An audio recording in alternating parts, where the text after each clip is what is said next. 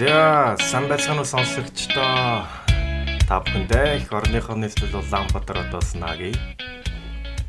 Америкийн нэгдсэн улсын Сан Франциско хотоос тэгшээ мэдчилж байна. За Наги. Сайхан өвлжиж байна уу? Өвлийн сар одоо эхэлж байгаа лөө. Тий, одоо өвлийн сар одоо эхэлж байна. Ерөнхийдөө бол түрүүчийн 7 хоногоос эхлээд амар хүүтрээд тэгээд Улаанбаатарт хүн болгон л яг утаа яах нь гэдэг. Утаан дээр яг нэг энэ засгийн газар чинь бас нэг шийдэл гаргаад те одоо сайжруулсан төлөвлөдөг болсон байгаа. Тэгэхээр энэ маань хамгийн гол нь яг утааг үнэхээр бууруулж чадах нөө гэд баг Улаанбаатар гэлтгөө баг ингээд Монголын иргэн болгон ингээд маш анхааралтай байд харж байна л та. Тэгээд одоо жишээлбэл өнөөдөр өглөө ингээд босоод одоо яг өглөөний 8 цаг үлж штэ. Тэгээд босоо харахад ингээд утаа хамаагүй гайгүй харагдчихсан л та. Тэгэхээр ерөнхийдөө бодит өөрчлөлт гарсан юм шиг мэдрэмж бол үнэхээр төрж байна. Тэгээд яг дараагийн одоо өдрүүдийг бас харъя. Гэхдээ ер нь нэг тэр яг түүхийн нүрс төлдөг байгаад бол нэг тийм ингээд өтгөн зузаан утаа ингээд яалтчгүй байдаг гэсэн байхгүй яг гоо. Тэр одоо ерөөсө хамаагүй шингэн болцсон байна. Тэр нь бол мэдэгдээд байгаа юм л та. За чамар сонь сайхан юм. Манайхаар яг утаанаас илүү нөгөө нэг fog mist л их байл да нөгөө юу гэвэл гэж. Мана тий Сан Франциско ч яг далайн эргийн хот учраас тэгээд өглөө оройдоо яг тийм мана ихтэй. Одоо яг жоох манан богоол сав сарлагдсан лээ. Гоё юм тий. Утаа шиг харагдаж байгаа бол манан л гэсэн. Боо тэг хүйшрэл дөө. За хоёлоо тэгээ бас олны гэрлгүүдэл ном руугаа оръё. Айгуу сонирхолтой ном байгаа тий. За тэгэхээр бид хоёр энэ удаа алдартай сэтгэл зүйч Роберт Cialdini бичсэн Influence буюу одоо нөлөөлөл хэмээх нэгэн бас сонгодог бүтээлийг уншихад та бэлдээд ярихад бэлэн болоод байна тий. Тэгэхээр эхлээс өмнө мэдээж уламжлал ёсоор номынхаа талаар бас зохиогчгоо талаар дурдах хэвээр. Тэгэхээр Роберт Cialdini болохоор сэтгэл зүйн багш Аризонагийн сургуульд багшилдаг. Ерөнхийдөө энэ нийгмийн сэтгэл зүйч гэж ярьдаг. Энэгээрээ бас нэлээд одоо Америкт бол танигдсан те. Бас хэд хэдэн сонгодог бүтээл гаргасан профессор байх нэ. Тэгээ маш сонирхолтой нь болохоор 2012 оны Barack Obama-гийн мөн 2016 оны Hillary Clinton-ы сонгуульд ажилтан те. Одоо өөрийнхөө мэрэгчлэрээ бас ингээд кампанид ажилтан тусалж орж исэн юм байна. Тэгэхээр аягүй сонирхолтой одоо тухайн одоо улс төрийн сонгуул болоход бол ийм сэтгэл зүйчтэй хүмүүст хэрхэн нөлөөлөх вэ, хүмүүсийг хэрхэн өөртөө татах вэ тэр тал дээр ингээд ард нь бас ингээд багш нарын ингээд баг бүрдүүлээд ингээд зөвлөгөө өгч идэг юм байна. За тэгээд энэхүү ном маань 1984 онд анх хэвлэгдээд тэрнээсээ хойш бол хэд хэдэн одоо принтэд болоо те. Яг энэхүү сэдв дээр одоо хэрхэн бусдад нөлөөлөх вэ те. Энэний сэтгэл зүйн одоо шинжлэх ухааны талаасаа бол энэ ном маань классик номд бүрэн ясаар ордог юм байна. Тэгээд энэ ном маань хэвлэгдснээс хойш одоо 3 сая орчим хувь хэвлэгдээ те. 30 гаруй хэл дээр хэвлэгдсэн байна.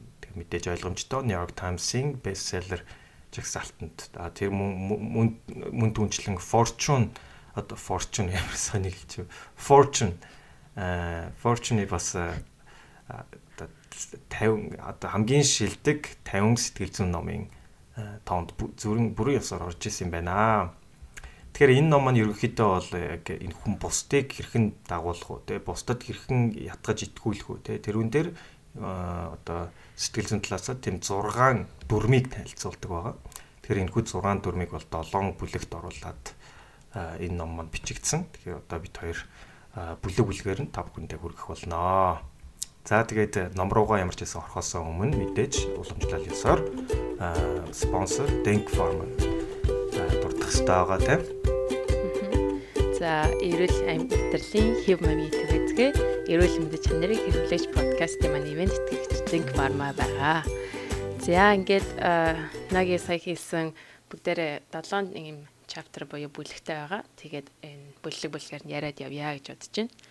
За эхний бүлэг маань ерөнхийдөө түрүүнд хэлсэн 6 энэ хүн нөлөөлөл үзүүлэх тийм гол хүчин зүйлүүдийг тайлбарладаг 6 бүлэг. Хамгийн ихэнд нь болохоор эхний бүлэг маань болохоор ерөнхийдөө эдгээр зүйл нь ягаад ийм чухал юм бэ гэдгийг тайлбарладаг. Ямар тий хүнд хүмүүсийн тэр зан аршинтай холбоотой гэдэг зүйлийг яг тайлбарладаг гэдэг юм эхлэл хэсэг, оршил хэсэг байгаамаа.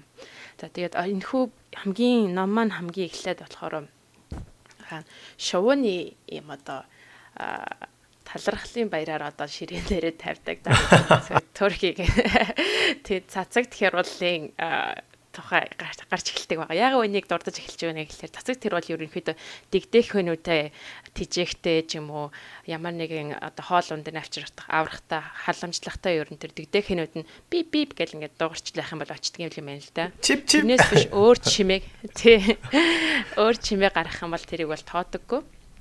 Тийм очиртай байна. Тэгээд учирных юм бол тийм эрүүл саруул өсөж байгаа дэгдэх хинүүд байх юм бол тэр чип гэдэг дуурж байгаа нь болохоор яг алтаагүй дуурд юм байна. Хэрвээ тэрнээс өөр дугаар авах юм бол эрүүл саруул өсөөгөө тэр цаашдаа амьдрах магадлал муу ч гэдэг юм уу. Ямар эсвэл өөр зорилготой байна гэдэг учраас энэ цацагт харуулууд тэр дэгдэх хэд тоодгүй юм байна. Тэгэхээр өөрөөр хэлбэл цацагт харуулын хувьд бол энэ шийдвэр гаргах зүйлийг маш амархан болгоод өгч байгаа гэсэн. Тэгэхээр хүмүүст бас яг үнтэй адилхан тийм зүйл байдаг. Тэр нь өөрөөр хэлбэл автоматар шийдвэр гаргадаг гэсэн. Тухайлбал одоо хүмүүсийн жишээн дээр одоо гарах юм бол одоо үнтэй бараа байх юм бол бүгдээр сайн чанартай гэж шууд автоматар толгойд боддог шүү дээ. Хямдхан байх юм бол өө наа ч муу чанартай л байгаа. Тэгээд хямдхан байгаа ч гэдэг юм а тий. Ямар нэгэн байдлаар автоматар толгойд бодохгүйгээр тэгээ мөн нэг жишээс нь болохоор хүнээс ямар нэгэн зүйлийг гуйж асуухтаа одоо жишээлбэл одоо ингээд хувилах машин дээр хүмүүс очрлол зогсож ийн гэдэг бодъё тий. Тэгээд уртай байгаа нэг хүнээс уучлаарай би чиний өмнө хувилчих уу надад 5 хувц нэх юм бол хүмүүс ер нь их хвчлэн ихэнх хүмүүс нь үгүй гэж хэлдэг юм байна. Тэгээ 30% л зөвшөөршин гэж байгаа. Тэр туршилтаар харин эсрэгээр уучлаарай би яарад байна маш их яралтай ажилтаа болчихлоо. Надад 5 хувц чиний урдуур очиж төхөө гэхээр хүмүүс за тэгээ гэж хэлдэг юм байна. Тэгэхээр ерөөхдөө учир нь юу вэ нэ гэхлээр яг учраа хэрвээ тайлбарлах юм бол because гэдэг те англи үг бол би тэгээд байгаа учраас гэж учраа тайлбарлах юм бол хүмүүс хөвчлэн ямар нэгэн байлаа зөвшөөрөх хандлагатай байт юм байна. Тэгэхээр яг бас нэг энэ дээр дахиад нэг ясна болохоор уучлаарай би таны урдуур орчиж төхөө те надад 5 хувц байна. Яагаад гэх юм бол надад 5 хувц байна гэд ямар ч нэг те тийм яаралтай гэдгийг хэлэхгүй байсан ч гэсэн хүмүүсээс урдуур нь оруулж исэн юм байна л да. Тэгэхээр ерөөсөө шалтгаанаа хэлэх хин нэг энэ танд ирээд юм гоохта шалтгаанаа хэлэх юм бол хүмүүс ер нь зөвшөөрөх хандлагатай байт юм байна. Тэгэхээр энэ нөгөө нэг төрийн цэцэгт хяруулын түүхтэй адилхан тий автоматар энэ шийдвэрээ гаргадаг ингээд болж эхэлж байгаа юм байна л да. Яагаад хүмүүс тэгвэл автоматар ингэж шийдвэрээ гаргадаг юм бэ гэж. Тэгэхээр ерөнхийдөө одоо та бүхэн бүгдээрээ би тэгээ та сонсож байгаа та ч гэсэн бүгдээрээ маш их одоо эдрэтэй олон талын мэдлэг шаардсан тийм орчин нийгэмд амьдарч байгаа өдөр болгон тий. Тэгэхээр тухайн алхам бүрдээ шийдвэр гаргах шаардлагатай болдог. Тэгээд тэр шийдвэр гаргах болгондоо бүх одоо мэдээллийг оролцуулаад ингээд бүгдийг бодоод явах юм бол бүр ингээд галзуурхаар тийм их шийдвэр гаргадаг. Тийм учраас эдгээр зүйлтэй илүү тайван амгалан амьдрахын тулд ямар нэгэн байдлаар shortcuts буюу богино зам биднэрт хэрэгтэй болт юм. Тэгэхээр иймэрхүү байдал stereotype гэж хэлдэг шүү дээ тий. Эсвэл нэг өмнөх туршлагатай тулгуурлаж шийдвэр гаргах гэх мэтчлийн зүйлүүд нь юу хүний амьдралд хэрэг болдог учраас яах аргагүй бид нар өөрсдөө хэрэгэлдэг юм байна гэж. За тэгэхээр бид нар ингээд нэг их бодохгүйгээр нөгөө нэг стереотип ч гэдэг юм те ерөнхий нийтлэг байдлал дээр нэгэ тулгуурлаа шийдвэр гаргахтаа нөгөө талд нь юу байдаг вэ гэхлээр бидний энэхүү шийдвэр гаргацсан арга шингаас ашиг хонжоо хайгчд бас байдаг. Тэгээд тэр хүмүүс бол бидний энэхүү цаар шинг бол маш чадварлагаар ашигладаг юм байна гэж байгаа. Жишээлбэл юмыг зарах хүмүүс ч гэдэг юм уу те шил уус төрчид ч гэдэг юм уу гих мэдчлэн ингэж эвтэйхэн байдлаар ашигладаг. Гэхдээ тухайн үедээ бид нэр ашиглуулж явахдаа түүнийгээ мэддэггүй. Ингээд натуралны байгалаар явж байгаад нэг мэдсэн чи юу болч байгаа гэх бүх юм дуусны дараа тэгэж анхаардаг байх шиг. Тэ жишээ те. Тэгээд үний одоо нэг ягаад тийм одоо бид нар өөрсдөө мэдсээр тийм шийдвэр гаргадаг вэ гэж. Учир нь хэм л одоо нэг жишээсэн л да бид нар ямарваа нэгэн зүйлийг байгаа байдлаар яг түгээр нь биш заримдаа өөр байдлаар тусгаж авдаг. Учир нь их юм одоо нэг хамгийн энгийн ойрхон жишээ гэх юм бол оюутнуудад туршилт хийсэн нь болохоор 3 ийм савтай ус тавиад нэг нь болохоор цэг хүйт, нэг нь хав алан, нэг нь дунд зэргийн өрөөний температуртай ус. 2 гарын баруун гарын цэг хүйт усд нэгээд зүүн гарын нь болохоор хамгийн хав алан усанд нэгээд ингээд 1 минут байлгаж ийж. За тэгээд 1 минутын дараа 2 гараа хоёулын зэрэгт өрөөний температурт усанд хийхэд хүүтэн усанд байсан гар нь халуун юм шиг мэдрээд халуун усанд байсан гар нь болохоор хүүтэн усанд орж юм шиг мэдэрсэн байна. Тэгтээ яг адилхан усанд 2 гараа зэрэг хийсэн байна шүү дээ, тий. Тэгэхээр эндээс юу гэж хэлэх гээд байна гэхэлэр ерөөхдөө хүмүүс ямар орчинд юг өгөгдсөнөөс шалтгаалаад яг адилхан зүйл байсан ч гэсэн өөр төрлөөр мэдэрдэг гэдгийг бол ингээд бүр тодорхойлоод өгч байгаа юм л та. Эдгээр зүйлийг тэгэхээр иймэрхүү хүний энэ хүү чанар дээр тулгуурлаад ямархуу байдлаар нөлөөлөл хийж болдог тухай энэ хүн ном нь одоо энэс хойш ингээд яриад явах болно. За тэгээд дараагийнх нь бүлэг болох хамгийн ихний нөлөөлөл болох хариу барих гэдэг энэ хүү бүлгийг нааги яри. За тэгэхээр ингээд бүгдээрээ 2 дугаар бүлэг рүү оръё. Тэгэхээр энэ маань ер нь бол reciprocation буюу хариу барих талаар. Тэгэхээр хэрвээ хүн танд сайн зүйл хийх юм бол та буцаага тэр эргээд тэр хүнд сайн зүйл хийх ёстой ч юм уу те. Танд хэрвээ хүн юм өгөх юм бол та хариу заавал өгөх ёстой. Гэс нэг тийм ойлголт бол бүх соёлуудад байдаг.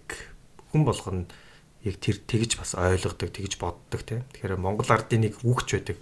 Аягны хариу өдөртөө агтны хариу жилдээ гэж те. Тэгэхээр тэрийг одоо reciprocation гэдэг юм л та. Reciprocation буюу тэр хариу барих дүрм.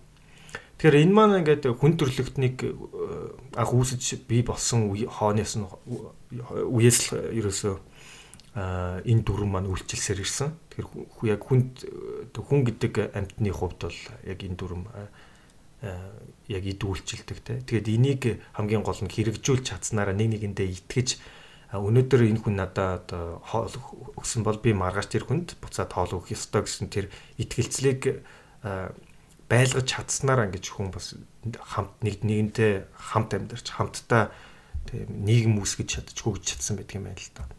Тэгэхээр яг яалтчгүй энэ дүрэн байдаг учраас бид бүхэн хоорондоо хамтарч ажилладаг, нэг нэгэндээ тусалдаг, дэмждэг, хариу барьж чаддаг тийм учраас манай энэ нийгэм маань бас ингэж зөв ажилч энэс нь бид нэр ингээд өөрсдөө хөгжүүлэхэд ашиглаж цаашаа явдаг юм байна. За тэгэхээр хэрвээ ингээд танд хүн ингээд юм өгсөн бол та буцаж заавал хариу өгөх ёстой гэж одоо дүрмээр яваад байна. За жишээлбэл гэхдээ энийг хамгийн гол нь ингээд маркетингийн талаас ч юм уу ингээд айгуу хүмүүс их ашигладаг юм байна. Жишээлбэл та супермаркет явж байхад ингээд та энийг амсаад үзнэ үгэл үнэгүй амсалтууд явж идэг Тэгэхээр тэрнээсээ тэр нь одоо та амсаж үзээд нэг гоё гэдэгтэй биш. Энэ хүн надад үнэгүй ингээ өгсөн юм чинь энийг нь заавал худалдаж авахгүй бол одоо муухай ч юм уу тэгэхгүй бол болохгүй гэсэн нэг тийм зарчмын дагуу та тэрийг нь худалдаж авч таардаг юм байна л та. За тэгээд тэрнээс гадна ингээл шопинг моллд ч юм уу ингээл хийгээ явж байхад ингээд таны ингээ гартын тосыг ингээд үнгүй түрхээд үзье та тэгээд өөрөө таалагдах юм бол авч гэдэг юм уу Тэгэл ингээл дэлгүүрлөгөө оруулж ирээл тэр гарт нь ингээл үнгүй тос дүргч өгдөг ч юм уу ямар нэгэн одоо юу гэдэг чинь free sample буюу тэг үнгүй нэг жижигхэн зүйлүүд өгдөг дөө. Тэгснээрээ ингээд бүтээгдэхүүнээ ингээд зарж байгаа тэр стратеги юм байна л да. Үнгүй гэдэг байгаа чинь биш те. Тэгэхээр нэг үнгүй юм гэж ярина бол байдаггүй. Хамгийн гол нь таны тэр хариу үйлдэл үзүүлэх тэр reciprocation дээр дүрмийг ашиглаж те танд бүтээгдэхүүнээ зарах гэж байгаа нэг стратеги л баггүй да. За тэгэхээр энэ дээр ингээд янз бүрийн стратегиудыг бас ингээд таны эсрэг ашигладаг юм байна. Эхлээд жишээлбэл ингээд танд юм зарах гэж байгаа бол те айгүй том одоо эсвэл өндөр үнээр ч юм уу том зүйл зарахыг оролдоно. Хэрвээ тэгэн гутаа таныг үгүй гэсэн чамаагүй одоо би тийм гэсэн чамаагүй болт гэдэг юм байна л да. За яг хөө би танд гэж хэлээд ingэж гэдэг юм уу. Эсвэл би танд гэж буулгаал 30%-аар одоо хямдруулаад өгч штэ ч юм уу. Эсвэл за яг би танд юм чинь ингээд та одоо хинт зарахгүй байгаа энийг нь танд би зарыч гэдэг юм уу. Тэгэхээр яах вэ гэхээр тэр хүнд надаа ингээ буулт хийсэн юм чинь би энэ хүний имийг нь заавал авахгүй болохгүй юм байна те. Тэгэхээр надаа буулт хийгээд тусуулж байгаа чинь би бас ингээ тус ямар нэгэн байдлаар тус болох ёстой гэсэн тэр хүнтэй одоо сэтэл нь үүсчихэж байгаа юм л та. Тийм учраас тэр хүн буцаад тэр жижиг тэрнээс үнийн доогуур ч юм уу жижигхэн бүтээгдэхүүн санал болгох гэдэг бол ингээд авах магадлал нь ингээд хамаагүй өндөрсчдөг юм байна л та. Тэгээ жишээлбэл энэ $5 чоколад авчилтаа гэл нэг хүүхэд зарах гэж авахгүйгийн гот нь за тэгвэл яг та энэ тэгвэл би танд яг энэ 2 чоколадыг $2-оор заръя гэл тэрийг нь авчдаг ч юм уу те. Тэр болохоор бас ингээд яг тань зарах гэж байгаа стратеги юм байна л та. За тэгээд жишээлбэл одоо бас нэг юм жишээ юм л да.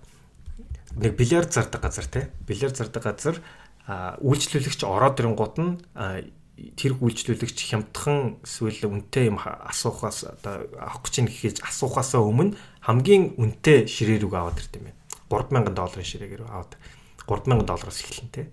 Та энэ ширээг ардах хэвээр $3,000 манай хамгийн сайн ширээ гэж бүүн зараал нөгөө хүн үгүй надад чинь дэндүү үнэтэй би угаасаа $3,000 ширээ авахгүй гэл тэгэн гот нь тэгэл дараагийнхаа сонголтуудаа харууллаа те. Тэгж зархаар дундаж одоо нэг ширээ те дундаж нэг ширээг $1,000 тэгж зарсан байдаг юм байна. А тэрнээс биш орж ирж байгаа хүнийг зүгээр одоо хамгийн хямдхан ч юм уу хамаагүй ширээ рүү аваачаад үзүүлээ явчихаар тэр хүнээс одоо те ойролцоогоор нэг $550 орчим орлого орж байгаа жишээ те.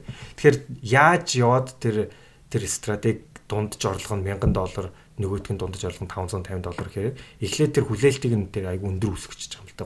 $3,000 ширээ хэлж харуулад тэгээд $3,000 харсны дараа нөгөө хүн чинь $1,000 харангуут нь хямдхан харагдаад эхэлж байгаа юм л да. Тэгэхээр одоо авах магадлал нь өндөр болчихж байгаа. Тэгээд за жишээлбэл ингээд та нэг дэлгүүрт оронгуудаа костюм бижээг бас цамц авъя гэж бодъё те. Тэгэх юм бол тэр одоо дэлгүүрийн үйлчлэлс танд хамгийн түрүүнд костюм бижээг гэж авахулна. Тэгсний дараа цамц руу орно. Хизээч цамц авчаад тэг костюм бижээг авахулдаг юм л да. Яг тэгэхээр та костюм бижээгээ $1,500 ч гэдэг юм уу $1,000 авчирсны дараа $80 цамцтай амар хямдхан харагдаад $80 байна уу $150 байна уу хамаагүй авчдаг. Яг тэгэхээр нөгөө том бүтээгдэхүүн авсны дараа те одоо том үнэлсний дараа бусдул нь болохоор тэр дээр нэг нэмэгдэж байгаа нэг хитгэн дүүрэг юм шиг харагдаад те. Тэгэхээр энэ болохоор яг нэг харах үнцэг. Тэр харах үнцгийг нь болохоор яг энэ стратегийг ашиглаад ингээд танд олон бараага зарчиж байгаа юм л да. Та тэр талаар ингээд магадгүй анзаардгүй боддгүй байж магадгүй. Гэхдээ энэ бол бүгдээрээ ингээд яг тэр сэтгэл зүйн хүний ингээд хандлагыг нь судалсны үндсэн дээр ингээд ашиглаж байгаа стратегиуд үүдг юм байна. Тэгэхээр мэдээж эндээс хэрвээ хүмүүс тэр reciprocation буюу те ингээд хариу үйлдэл үзүүлэх дүрмийг ашиглаж байгаа тохиолдолд те ингээд та өөрийгөө тэндээс хэрхэн тэр ховсдуулахгүй зүг гарч авч гарахгүй гэдэг асуудал гарч байгаа юм те. Тэгэхээр хэрвээ тийм тохиолдол гарах юм бол те одоо хамгийн гол асуудал нь юу байдаг вэ гэхээр тэр хүн танд одоо үнэн сэтгэлээсээ туслах гээд байна уу эсвэл ингээд тэр стратегийг ашиглаад таныг хуурах гээд байна уу хуурах гэх юм уу да тий тэрийг стратеги ашиглаад танд юмаа зарчих гээд байна уу тий гэдгийг салах гээд эсвэл ингээд ялгаж ойлгох гээд ингээд амаргүй байдаг юм байл да. Үнэхээр тэр хүн сайхан сэтгэлээсээ туслах гэсэн байж болно шүү дээ. Тэр хүнийг ингээд үгүй гэж уурлаа явуултана шүү дээ. Тэгэхээр энэ дээр хамгийн оновчтой арга нь болохоор ерөөсөө үнгөө те зүйл гэж байдаггүй. Хэрвээ танд ямар нэг юм очичлаа бол та буцаад тэнд ингээд хариу заавал хизээ нэгэн цагт өгөх ёстой гэдэг дүрмийг ингээд хатуу ойлгох ёстой. Тэгснээр альва ирж байгаа зүйлд те би ингээд буцаад хариу өгөх юм байна. Тэгэхээр тэр талаа бодож жагаад хэрвээ шийдвэр гаргах юм бол илүү оновчтой шийдвэр гарна те. Тэрийг ойлгочоод мэдчихэд тэр шийдвэрийг гаргаж байгаа бол та илүү зөв шийдвэр гаргах магадaltaй болно гэсэн үг л те. За дараагийн бүлэг болох 3 дугаар бүлэг дээр бид нар commitment and consistency буюу одоо амлалт болон хэлсэндээ хүрэх гэдэг зүйлийг тайлбарлах болно. Ерөнхийдөө үүнийг болохоор оюун санааны бяцхан чөтгөрөө гэж ергээдээ хэлдэм байна л да. Учир нь хэм бол бид нар тий ер нь бол хүмүүс дандаа амлалтандаа хүрэхийг хичээдэг. Ерөнхийдөө тэгээд өмнө нь юу хийж ирсэнтэйгээ адилхан тогтмол те ингээд нэг зүйлийг байнга давтан хийх юм хүсэл сонирхолтой байдаг. Учир нь хэм бол тэр нь нийгмийн зүгээс харах юм бол тийм хүмүүс нь илүү сайн үнэлгээтэй харагддаг юм байна л да. Жишээлбэл хэлсэндээ юм хийнэ гэж хэлсэндээ хүрэхгүй байх юм бол ерөөхдөө хүмүүс наа чи хэлсэндээ хүрдэг юм ч гэдэг юм уу те. Ам үйлдэл хоёр нь зөрдөг хүн гэж гэх мэтчлэн Монгол хүртэл хэлэх өгнүүд байдаг. Тийм болохоор ерөөхдөө муу талаас нь илүү харагдах магадaltaй байдаг. Тийм учраас ер нь хүмүүс ямар нэгэн зүйлийг хийжээ тэрийг байнга давтаж хийх. Одоо жишээлбэл би ном уншдаг хийх юм бол хэлсэндээ үргээд байнга ном унших ч гэдэг юм уу те. Гэх мэтлэн жишээтэй байдаг. Тэр ерөөхдөө сайн талаас нь харагддаг юм байна. Тэгэхээр тийм ч учраас бид нар энэ хүү зүйлийг ер нь байнга ингэж авч явахыг хүсдэг. Тэгээд нөгөө хоёр дахь бас энэ хүү шалтгаан нь болохоор дахиад л нөгөө түрүүнд хамгийн этэндээ дурдж байсан иймэрхүү маш их олон талт тий ийм хэцүү комплекс тий бид нар нийгэмд амьдарч байгаа. Тэрэнд амархан шийдвэр гаргахад хэрэг болт юм байна л да. Учир нь хэм бол commitment буюу ямар нэгэн зүйлийг би хийнэ гэдээ амлчих юм бол нөгөө босод сонголтуудыг бол харах шаардлагагүй болчдөг. Тийм учраас зөвхөн энэ амлсан одоо хийнэ гэсэн тий бодсон тэр зүйлдээ л ингэж зөвхөн шууд ингэж тулж ажилтдаг болохоор илүү их амьдралд илүү амархан болдго юм байна. За тэгээд гол энэ чинь амлалт хийчээ заавал нэг хийсэндээ хүрнэ гэдэг энэ хүү зүйл нь болохоор commitment хийчихэд бас аюултай зүйл нь гэх юм бол нөгөө нэг бодлогогүйгээр ямар нэгэн зүйлийг тий одоо түрүүнээс маркетинг гэдэг ч юм уу хин нэгэнд өргөтүүлээд иймэрхүү байдал бодлогоо зүйлээр амлчаад тэгээд тэрийг дараа нь ингээд хийгээд явах юм бол тэр нь бас ингээд асуудал толгорч болдог тийм зүйл байгаа. Тэгээд одоо үүний нэг жишээ нь гэх юм бол Крисмас буюу одоо зул сарын баярын үеэр ерөнхийдөө одоо Америкт болон барууны орнуудад зул сарын баярын үеэр бэлэг маш их биендээ өгдөг. Тийм ч учраас бэлэгний хүүхдийн тоглоом тэр дундаа маш их борлуулалттай байдаг. Гэтэл хүүхдийн тоглоом үйл дүрхэгчдийн талаас харах юм бол баярын энэ удирлын үеэр маш их зарагддаг боловч 1-2 сар бол баярын дараа бол ерөөсөө зарагддаг юм байна. Тэгэхээр өөрсдийнх нь орлогын төвшин ч гэсэн ингээд дээшээ доошоо болох маш их хэлбэлтэлтэй байдаг. Энэхүү хэлбэлтлийг багасгахын тулд өдөр юу идэв вэ гэхээр баярын яг тэр удирлын үеэр 11-12 сард нэг тоглоомын сурчлагыг маш их явуулаад тэгээд түүнийга тэгэж хангалттай хэмжээр нийлүүлэлт хийдэггүй юм байна л да. Зориулдаар ингээд дандаа альч дэлгүүрт ноцсон сурчлага нь яваал байдаг. Альч дэлгүүрт ноцсон зарагдаад дууссан гэдэг. Тэгээд нөө сурчлаганд явж явах үед нөгөө хүүхэд нь би энийг аавь гэдэг ээж аавналаар чадсангүй байхгүй гэдэг. Түр дараа нь ирэхээр навчиг. Одоохондоо энийг аваад өгч ингээд түр зүрнөө бэлгийн нөгөөд харгалцдаг. Тэгээд баярын дараа болонгод дахиад 1 сар 2 сар дахиад нөгөө сурчлагаа явуулж эхэлт юм байна. Тэг хүүхэд нөгөөтөө санаад та энийг авч өгнө гэж амласан биз дээ. Одоо аваад өгөөч гэд. Тэгээ очингууд 1-2 сард нөгөө яг сурчлаганд явагдсан тоглоом нь нийлүүлэлт нь ирсэн. Манад байгаа гэд ингээд сууж идэм байна. Тэгэхээр ингээд хүмүүс өөрөөр хэлбэл тоглоомын үйлдвэрлэгчдийн талаас нь харах юм бол босод нөгөө сурчлагаа нэхийг дагуу тоглоомоо баярын үеэр маш ингээд эрчимдээ зараад тэгээ ганц сурчлагаа хийсэн тоглоомоо 1-2 сард буюу хэрвээ сурчлагаа тийм байгаагүй байсан бол ямар ч орлогогүй байх үеэрээ тэр үеэрээ ингээд сайн зарагддаг ийм бас зүйл хийдэг юм байна. Энэ бол ингээд одоо хэрвээ сурчлагаа маркетинг эрхэлдэг хүмүүс хамаалаа шиг гээд гоё жишээ юм шиг санагдсан л да. Муу юм зааж өгдөг. За тэгээ тийм юм зааж. Тэгээ одоо нөгөө нэг гол нь энэ чи аав ээж нь одоо яагаад заавал худалдаж авчиж өгч ийнэ гэхэлэр тэр аав ээж нь хүүхдийнхээ өмнө те хэлсэн үгэндээ хүрдэг хүн, амлалтандаа хүрдэг хүн болж харагдах хэрэгтэй байгаа шүү дээ. Тэг хэрвээ амлалтандаа хүргүй байх юм бол дараа нь бас хүүхдтэйгээ ямар ч нөгөө нэг тохироо хийх боломжгүй болох учраас хэлсэндээ хүрдэг хүн болоод яхаар ингээд авдаг. Тэгэхээр энэ маркетинг ажлаас харах юм бол бидний нөгөө нэг байгалаараа байгаа зан араа шиг ашиглаж байгаа сонгодог бас ингээд нэг жишээ байгаа юм л та. За тэгээд нөгөөдгөнд нь болохоор бас дахиад нэг хөрхөн жишээ байсан нь болохоор ерөнхийдөө хүмүүс ямар нэгэн байдлаар одоо ингээд олон нийтэд өөрийгөө би юм хүн гэж зарлчих юм бол тэрхүү өөрийнхөө self image буюу одоо өөрийнхөө орчин олон нийт таныг яаж харж байгаа тэрхүү байдлаа илүү их тэр чигээр нь авч явахыг хүсдэг юм байна л та. Тэрхүү нэг жишээ нь болох юм бол одоо ингээд хүмүүсээс айл өрхүүдээс ингээд гуйсан юм байна л да. Та нар цахилгааны хэрэглээ басгаач ийм байна. Хэрвээ та цахилгааны хэрэглээ басгах юм бол эндээ одоо энэ болохоор илүү байгаль ээлтэй үйл ажиллагаа. Та тэгээд үүнийг болохоор таны нэр ингээд энэ орон нутгийн сонинд нэтлэгдэх болно. Та ингээд цахилгааны хэрэглээ багасгаж байгаа гэд нэтлэгдэх болно гэдгсэн чинь за тэгээд нөгөө нэг орон нутгийн сонинд нийтлэгдэж байгаа учраас хүмүүс өөрөө ойр хавийн хүмүүс бүгд мэдж байгаа учраас яахааргүй цахилгааны хэрэглээг өөрөө ингээд багасгасан юм байна л да. Тэгээд 2-3 сарын дараа ирсэн чинь цахилгааны хэрэглээ нь 20-30% багассан байсан юм. Тэгээд 2-3 сарын дараа нөгөө хүмүүс нь ирэхдээ уучлаарай сондор нийтгэлэгт нь болчихжээ гэнэ.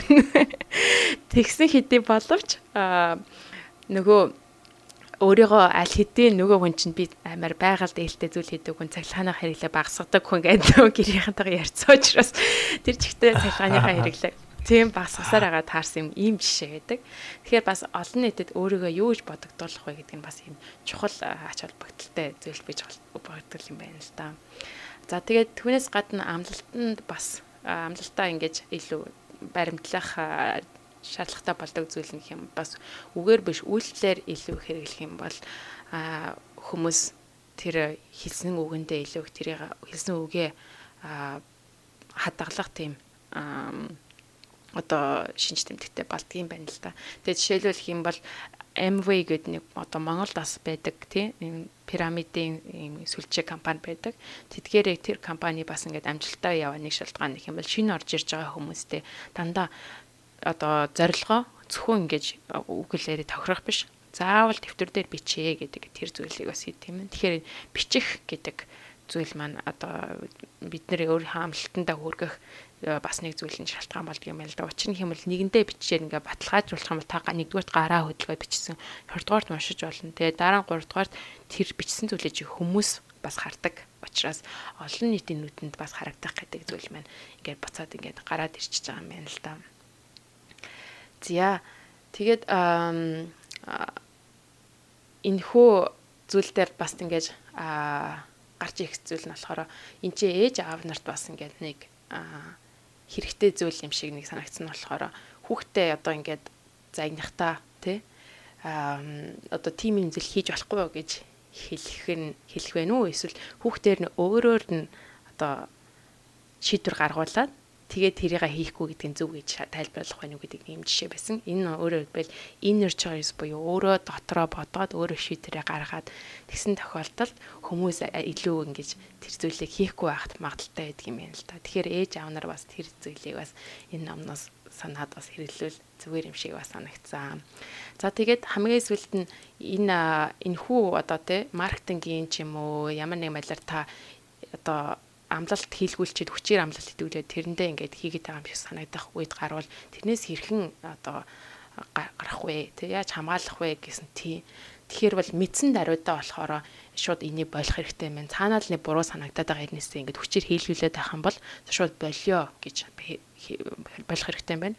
Тэгээ хэрвээ тэр амлалт чинь нэг удаа үргэлжилсэн байх юм бол тий альдийн дээр үед тэр шийдвэр гаргах тэгсний одоо хүртэл ингээд хийгээл яваад байгаа юм байх юм бол өөрөөсөө юу гэж асуух вэ гэх юм бол хэрвээ би анх ийм зүйл бодлоо гэдгийг мэдсэн байсан бол анханаас ийм шийдвэрээ гаргах байсан уу гэж асуух хэрэгтэй байна л да. Тэгэхээр ерөөхдөө хэвчлэн үгүй гэж байх юм бол нөө маркетингийн эдгээр зүйлүүдэд хувьсдуулсан байна гэсэн үг байх юм байна. За. За тэгэхээр та бүхэн сонирхолтой бас нэг одоо дүрмийг сонслоо те. Тэгэхээр дараагийн нэг дүрм болохоор social proof гэж англиар хэлж байгаа. Тэгэхээр орчуулгатай бол ерөнхийдөө нэг олноод авах хандлага. Жишээлбэл одоо телевизэн хамгийн одоо Америк инэдмийн кинонууд үүдэг те. Одоо хүн болгоны мэдих одоо Friends байна те. Тэр кинон дээр ингээд одоо joke явдаг ч юм уу те. Одоо инээдэм явахаар ингээд хаа гэл нөгөө инээж байгаа юм явдаг шүү дээ те. Одоо инээд хүмүүст хизээ инээхийг нь одоо зааж өгдөг ч юм уу те. Тэгэхээр энийг нь болохоор үзэгчд өөрсдөө болохоор айгүй тэнэг те ямар мангар шал ингээд одоо хуурамч нийтэнд нь дургу те нэг жоок нэг гоё юм шиг гэл айгүй шүүмжлэлтэй ханддаг боловч одоо ингээд одоо Америкийн телевиз үзэх юм бол ялангуяа нэг нийтмийн кино болгон дээр доор нь ингээд автоматар хүмүүс инээгээл тэгдэг шүү дээ. Тэрийг болохоор англиар одоо canned laughter гэдэг юм байл та. Тэгэхээр яагаад энийг хэрэгэлдэг вэ гэхээр яг үнний ард нь болохоор бас яг энэ social proof буюу те олноо дагах тэр хандлагыг ингээд ашиглаж байгаа тэр юм байна л да. Хэрвээ тэр инэдмийн те одоо яг автоматар ингээд тэр joke болгон дээр ингээд оруулаад ахаар хүнд айгу амар гэдэг юм байна л да. Тэгээд тийм кинонуудыг болохоор хүмүүс илүү funny ч юм уу те илүү айгу инээдтэй байсан гэж одоо үнэлдэг юм байна. Тийм болохоор одоо ч гэсэн нийтмийн кинонууд дээр тэрийг ашигласаар байдаг юм байна л да. Тэгэхээр энэ social proof буюу тэр олноодох хандлага гэдэг юу гэлээд байна вэ гэхээр хүмүүс тийм одоо тодорхой бос эргэлзээтэй үед бусдуулыгаа дагдаг юм байна л да. Бусад хүмүүст юу хийж ин тэр нь бол зөв байх ёстой гэж шууд хүлээж авдаг. Хүн гэдэг ингээд өөрөө одоо тухайн тохиолдолд ямар үйлдэл хийхээ мэдэхгүй бол дандаа бусад хүмүүсийн хийж байгааг ингээд болгоомжтой ажигладаг юм байна. Тэгэхээр нэгээ даган дуурайч гэсэн үг л дээ. Тэрийг хүмүүс анзаардаг ч магадгүй, анзаардаггүй ч магадгүй. Гэхдээ та хийж байгаа үйлдэлээ ингээд өөрөө ингээд сайн ажиглах юм бол ер нь бол ингээд онол талаас нийт хүмүүсийн 5% нь бол яг ингээд цоо шинийг бүтээн байгуулагчид, цоо шинийг үүсгэгчид, 95% нь бол бусдуулыг даган дуурайчд байдаг юм байна л да. Тэгэхээр энэ дэр нэг тийм сонирхолтой жишээ байгаа юм л да. Нью-Йоркт тохиолдсон Catherine Genovese гэдэг нэг уучлаарай нэг хүний Нью-Йоркт аль улсын үхэл байгаа юм л да. Тэгэхээр энд юу болсон бэ гэхээр одоо Catherine Genovese-тэй Нью-Йоркт гэрлүүгөө харж явж байгаад хотголуулж амь насаа алдсан байгаа. Гудамжинд те 3 удаа одоо 30 минут 35 минутын турш тэр одоо нэг хүнээр ингээд хөөлгөөд 35 минутын турш 3 удаа хотголуулж иж ингээд амь насаа алдсан. Тэрийг нь хамгийн сонирхолтой нь ингээд хинч хараагүй биш 38 одоо хөршин тийм үү яг цонхноосоо бүгдийн тэр хэрэг болохыг ингээд хараад бүгдээрээ цонхоор харж байгаа штэ. Тэг мэдээж бүгдээрээ энэ хүнд туслах юмсан гэсэн бодолтой байгаа. Энэ ямар муухай болж байна. Яа тэр хүнийг яг аллаа гэх те. Тэр хүн тусламж ирээд ингээд хашиграад орилоод байгаа чинь нэг ч хүн цагдаа дуудаг байгаа. 38 хүлээ харсан мөртлөө цагдаа дуудаг. Тэгээд энэ нь явж ингээд одоо Нью-Йоркт гарсан одоо хамгийн тийм сонгодог жишээ болоод энэний талаар номд бичигдээ телевизээр бөөн яриа болоод те тэр өдгөө Broadway дээр хүртэл яг энэний талаар ингээд тийм шин жижиг хүртэл гарч ирсэн юм байна л да. Тэгэд энийг ингээд яаж тайлбарсан бэ гэхээр ерөөсөл нөгөө 38 хүн тэр хүнийг харж байгаа штэ тий яг одоо алуулахыг нь. Тэгээ хүн болгон за босд нөгөө зөндөө олон хүн харсан юм чинь нэгэн цагтаа дуудаж байгаа байлгүй дээ гэж одоо бодоод тий бүгдээрээ яг тэгж бодоод нэгэн ч тэгж цагтаа дуудаг байгаа юм л да. Тэгэхээр энийг одоо сэтгэл зүйн талаас нь ингээд ойлгох гээд янз бүрийн туршилтууд дараа нь явуулсан байдаг юм байна л да. Тэгэхээр одоо жишээлбэл ингээд та одоо нэг ондоо нэг хүнтэй сууж идэл ингээд танд эрүүл мэндийн гинэт асуудал тулгараа та ингээд 103 дуудаараа тий эмч дуудаараа гэж орилгонгод хажууд сууж байгаа хүн чинь бол шууд тусалдаг 85% нь тусалдаг юм байна л да.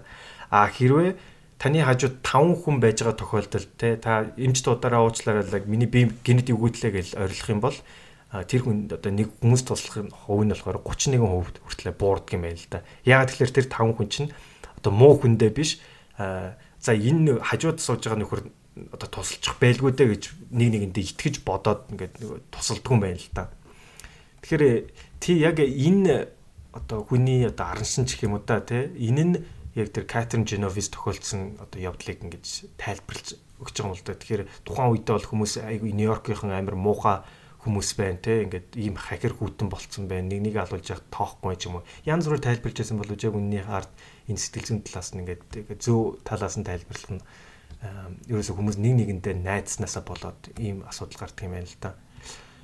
За тэгэхээр ерөөсө хүмүүс нэгнийхээ үйлдэлийг одоо айгүй тийм дуурайж ийн гэсэн үг л дээ. Тэгэхээр одоо жишээлбэл ингээд хүүхдүүдэд ингээд тамхины эсрэг реклам тоглох юм бол яг тэр хүүхэд тамхины рекламд нь тоглож иж харагдах юм бол тэрийг нь илүү нөгөө дуурайдаг тий. Тэндээс том хүн тамхины реклам тоглож байгаа бол хүүхэд бол тэрийг нэг хүлээж авдаггүй жишээ нэ тий. Тэгэхээр энэ ч гэсэн бас судалгаагаар ингээд батлагдсан байдаг юм байна л да. За тэгээ бүр тэр үетэйгээ бол энэ дээр нэг аюул сонирхолтой жишээ нэг үхээр хэрвээ нэг алдартай хүн ч юм уу тий ингээд амиа хорлсон талаар ингээд телевизээр ч юм уу ингээд одоо мэдээллийн сувгуудаар цацагдах юм бол яг тэрний дараагийн 2-7 хоногт амиа хорлох хүмүүсийн тоо гинэт өсдөг юм байна. Та бүхэн ч гэсэн гайхаж байгаа. Би уншиж байхдаа ч гэсэн бас гайхажсэн. Үнэхээр нэг алдартай одоо хойл үеийн од залуутай амиа хорлоо гэхэд тэрний ардаас нь хэдэн 10 залуучууд бас яг амиа орлож таардаг юм байна. Тэр нь бас л яг copycat suicide буюу те дуурамл амиа хорлолтууд. Тэгэхээр ягаад тэгэхээр ингээ амиа хорлох чинь ингээд зүгээр юм байна. Ингээд энэ од хүртэл амиа хорлож яхад те би ингэж зовж ивжснээс бас амиа хорлчих л доо гэж хүн шууд хүлээж авдаг юм байна л да. Тэгэхээр энийг болохоор Werther effect гэж нэрлэдэг бүр ингээд. Тухайн үедээ ингээд нэг тийм Werther гэдэг тэр одоо нэг тийм уран зохиолын ном байсан юм байна л да. Тэр уран зохиолын номон дээр Werther гэдэг одоо залуу гараад өөрийнхөө амиа хорлож байгаа талаар гардаг. Гэтэл энэ ном алдарчснаасаа хойш ингээд нөгөө зөндөө олон газар ялангуяа Европт ингээд хүмүүс амиа орлоодсэн. Тийм болохоор энэ номыг бүр зарим газар зарахыг хүртэл хоригилж ирсэн юм байна л да. Тэр тэгэхээр айгүй сонирн байгаад тэ тэр номноос хүртэл хүмүүс яг одоо энэ нормал юм байна гэж одоо тэгд хүмүүс нэгнийгээ дуурайдаг юм байна л да. Тэрийг хамгийн гол нь анзаардаггүй яваад иж магадгүй. Тэгэхээр яг ямар хүн амиа хорлсноос эмэгтэй хүн амиа орлох юм бол эмэгтэй хүмүүс илүү дуурай хандлагатай байдаг. Тэр нь залуу хүн байх ч таарах юм бол залуу хүмүүс дуурайж амиа орлох жишээ нэ тий. Тэгэхээр энийг ингээ бүр цаанаасаа судлаад тэгэхээр энэ буцаад яг тэр нөгөө imitation буюу тий хүмүүс зүгээр нэгнийгээ тийм дуурайсан хандлага байдаг юм байна л да. Тэрийг өөрсдөө анзаардаггүй ч юм уу анзаардаггүй ч гэж магадгүй.